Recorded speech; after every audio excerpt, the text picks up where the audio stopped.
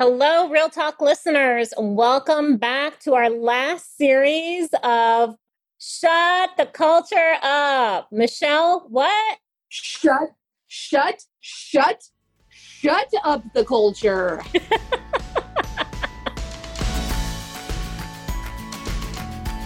Well, thanks for continuing with our series. Obviously, we are an HR podcast for businesses. And today we're here with our special guest, Olivia.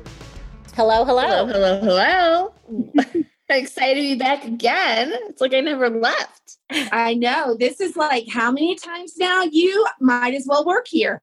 You know what? A mom of twins. I'll make time for you guys any day. You're welcome. Nice. I love it. So we are here. My name's Maria. I'm here with my business partner, Michelle, and special guest, Olivia. And today's episode, we're focusing on a letter from one of our clients and one of our listeners. So, Dear Abby. Yeah, it's like a Dear Abby. We call it Dear Real Talk. So we'll play some wonderful music in the background and we will read off this message. So, Dear Real Talk, I'm wondering what advice you have on a toxic workplace environment, specifically in HR. There could always be more resources for HR, but what do you do when the toxic work culture comes from your own team? So, Olivia, how would you help our listeners respond to that when you have a toxic work environment, but it's also in the HR department? Oh, man, that is a loaded question. How do you start? So are we having challenges with the leadership or are we having challenges with the team that we hired? So your peers, our listeners, are having toxicity amongst their team. So peers and all across the HR department. I mean, honestly, you would have to, have one-on-one conversations with your team and understand, like, why are we having such a disconnect, right? Where is the challenge coming from? Where there is this problem where there's that negativity coming within your team. So it could be that you have teammates that aren't getting along, that maybe there's a project that they're working on, there's this power tripping. It's really more analyzing and asking those whys of what's happening to really understand it before you decide that you need to build a new team, I don't know if managers always are aware of what's going on amongst their team or the toxicity. I'll tell you, I worked at a company where literally I worked with a peer and she was super controlling. She wouldn't even give me the key to the filing room for employee files. Would you quit talking about me when I'm in the room? I would have stepped on you if it was. I know you would have. But she literally drop kicked you. She probably would have drop kicked me. Yes. So I literally had this issue, right? Working at a company where literally in HR, it was toxic working with other people. And it was horrible working with this one person. And I won't call out her name, although she lives in the Midwest. But so many challenges there. And it was so ridiculous working with her. And then anytime I escalated up to my boss, he literally thought she was the best thing since sliced bread and she could do no harm. It was ridiculous. I think we've all at some point worked with someone like that in a company. And I know, Michelle, you are eager to tell your story. No, I was actually just going to say, does her name rhyme with candy? No. But we all know about that one too, right? We need to talk through that. It's funny. This is a hard one, especially depending on where you come from an HR perspective, because I've been in so many HR cultures at this point where there are HR teams that sort of feel like they're the exception to all of the rules and they get to operate in their own little world because they make all of the policies and procedures. And there have been a lot of times that I've struggled, particularly in a learning and development function.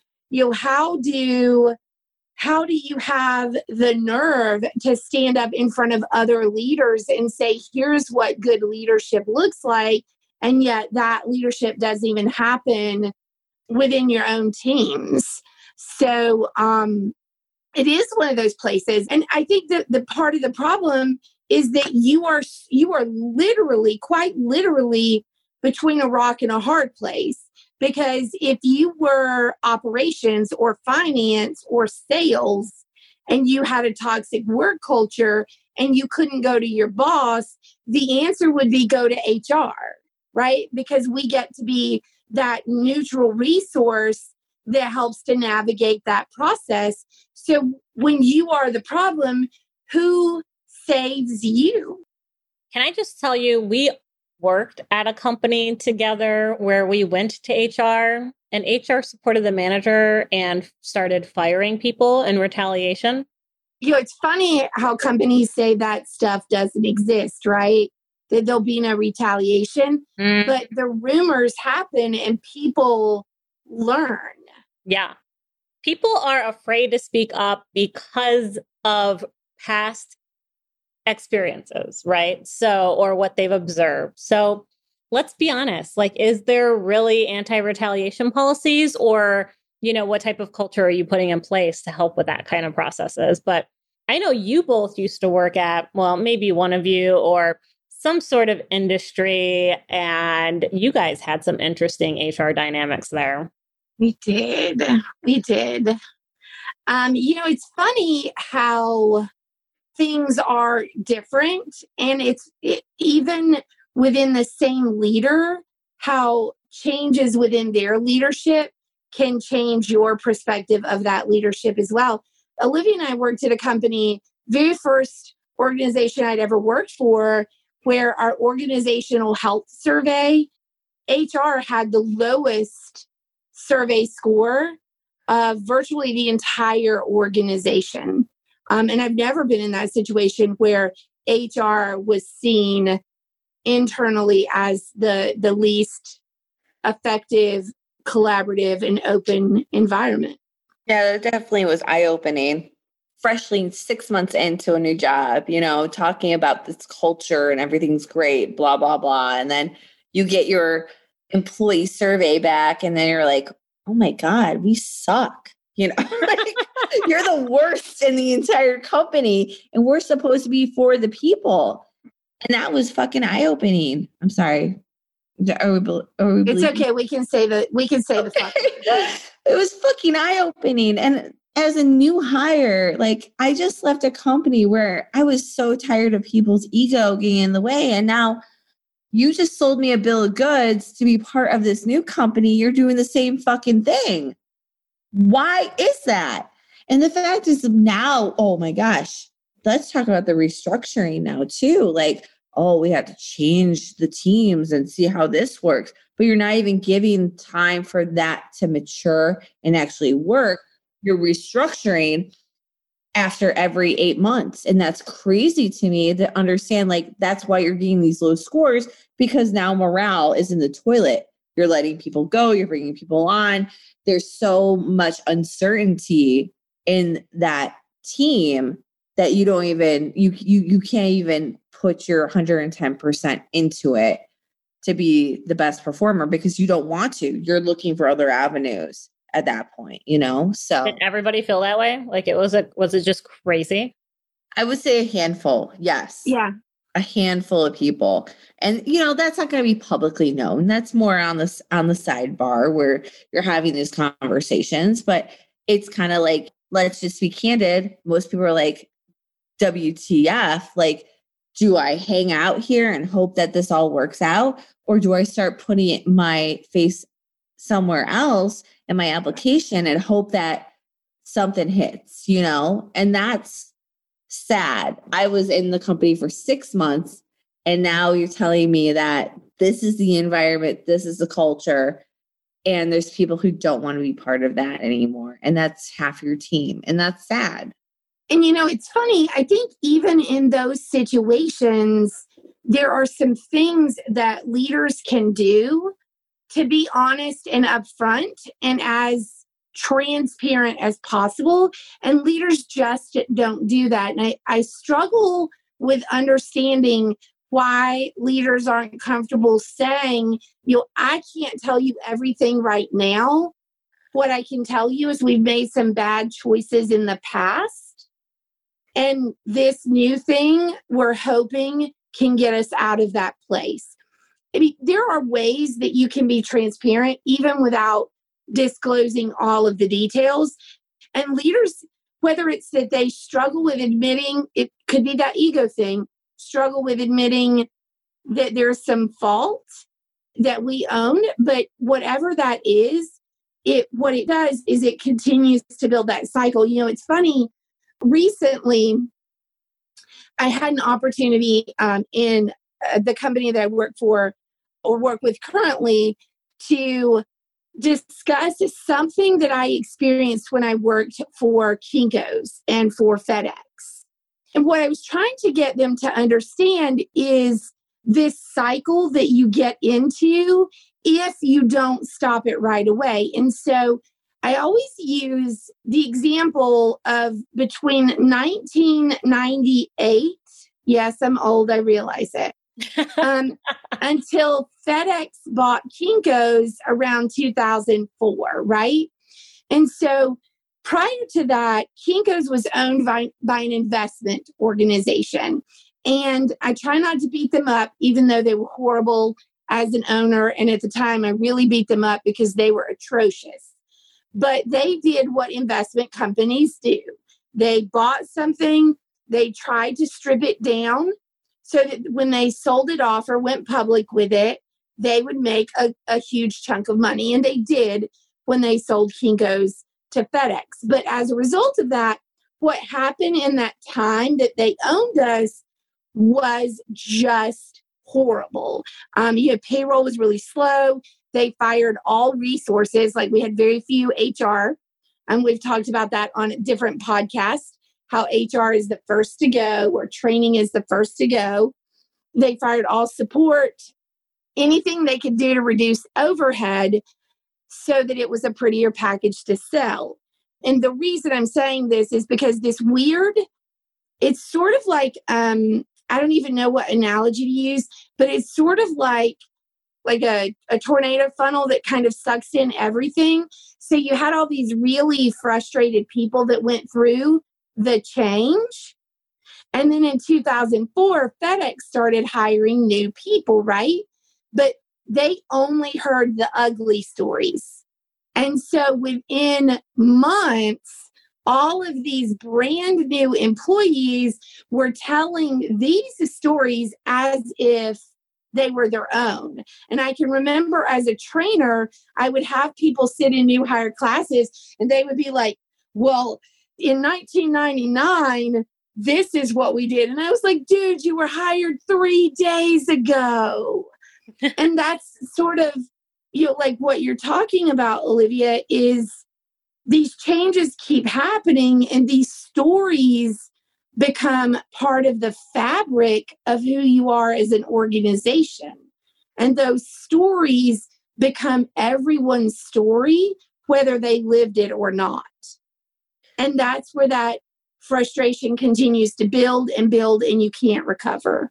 Yeah, and then you make a good point. I think you lose buy-in at that point from your employees, who are the fortunate ones to not be let go. And that's sad because you don't get that buy-in, because now they're more worried, like, when's the next round of layoffs going to happen? Like, are you going to restructure 6 months from now? I mean, that was eye-opening, coming from the front lines to retail, going to corporate America, and I'm working at the corporate office. I went through I think a total of 8 different restructurings, and I was the lucky one. Like, that's crazy. Within a span of 4 years, that's a lot. And those are 2 separate companies. Yep. So it's like you leave a company to hope that there's some stability, and then they're playing you like you're a chess piece. And then they want that loyalty. At the end of the day, I don't blame the millennials for wanting to jump from company to company, because they're like, fuck you. I'm not going to be a fucking number. Right. You tell me you're gonna feed me and put me in a sleep pod. No. I'm gonna live my life. I'm gonna do what I need to do, and I'm gonna move on. And you know what? Good for them. Fuck the corporations and their fucking culture and this fucking bullshit. you need to start taking care of your people. And what's more important is really understanding what is going to help that work-life balance really be a part of that employee's culture. And I think that's where we miss the mark. You're so worried about those profits and all this accountability and all this crap, but you're not focusing on what the truly identifying the team that you're actually trying to build and what those values are. And there was a lot of F-bombs in that. So there were a lot. There was you're not used to listening to those 4-letter words. My apologies. So, it's all right. Make sure those children aren't listening while we're going through that. I think you're supposed to say that before the F-bombs. You know what? That's how I roll. Fuck what it. can I say? Fuck it. Okay. So let's get back to our reader's question. Yeah. So how do we help our listener when they say, what do you do when the toxic work culture comes from your own team, right? So I have a peer. How do we help, Susie or Johnny who are working with each other, right? How do we help that collaboration or the toxicity improve? Or I know in some of the cases, we've used some of our examples, people just left, but how do we some people just get so fed up. Like, how do we fix this problem? So I think there are layers, and Olivia kind of alluded to this at the beginning when she was asking a ton of follow-up questions. And I think we probably would need to dig a little bit deeper to give great advice. But I would say layer one, and this one has helped me in multiple jobs that I've had. Find a friend, a confidant outside of your work environment who's going to be honest with you. Maria has been that for me at times. Olivia has been that for me at times, where there have been moments where I've said, this is fucking nuts. I can't do it. And then you guys, because you're not going to placate me, because that's who we are as friends, you're willing to come back with questions and help me identify what I might own or what I might need to do in the process. So I would say that's step number one, is get someone outside of your work that is not just going to humor you, be like, oh yeah, they all suck. You should just leave. They all suck and you're amazing. Don't go to that friend, because you're probably not going to get the truth. So for me, that would be step number one, is get somebody who will tell you what you own and what you could do different. Because at the end of the day, you really only own how you react, not what the other person does. 2, I know I don't like that answer either. So I'm going to go with my answer number 2. You ready? After you've done that and you realize that you are in fact not the fucking problem and they are, I would say it's time to decide if the compromises this is real, seriously, are the compromises you're having to make worth the impact to your value system? So I think you've got to get real if you are going to show up and fight it out, if you are going to compromise your values, or if you're going to walk away. Because ultimately, all 3 of those choices are hard. It's probably time at that point to find a new team. So you're saying just walk away? I think not walk away. Assess, coach, reevaluate, and then the last step would be, hey, there's a lot of people who probably need the work, maybe it's time to reevaluate and find them opportunities elsewhere. Why do I have to leave? You know what I mean? Why can't you leave? Why do I have to leave? You said I wasn't the problem. You said the team was the problem. I ain't leaving. What if I have a problem with you? Why do I have to leave? So that's a great point, right? So as a leader, am I adjusting my leadership style to my team? And that would come through that evaluation process. So maybe I would have to rehire a new set of team members. Maybe I could reevaluate and adjust my leadership style at that point. But if that's not the solution and it's not working, then maybe I made a bad hiring decision from the get-go. Interesting. So it's funny. I walked away from a job once where, in hindsight, I wish I had had the mental fortitude to fight more, to fight for what was right. Does that person rhyme with candy? Maybe. I didn't feel like I was equipped with the knowledge or the resources that I needed to fight. I think that I've grown significantly over the years. One of my favorite phrases, and so when I go back to, you've got to decide if you're willing to compromise your values and deal with it, if you're willing to fight or you're going to walk away, you got to start there. Now, I have to tell you, if you ever decide you're going to walk away, make your mark before you go. That's the one thing I would have done different. I still would have left, but I would have made kind of my stand, if you will, before I left. And now I am empowered with some phrases that are a little less confrontational. One of my favorite phrases I learned, "We do not make money on these folks," from someone named Brené Brown. And she uses this phrase, and I have used it a number of times since I saw her say this in a keynote address. She said, "It's okay that you blank. It is no longer okay that you blank." And so the example she gave was, somebody who gets really loud and irate in a meeting, maybe starts raising their voice or feels a little bit threatening. You can absolutely go with, you know what, it's okay that this bothers you. It is never okay that you talk to me like that again.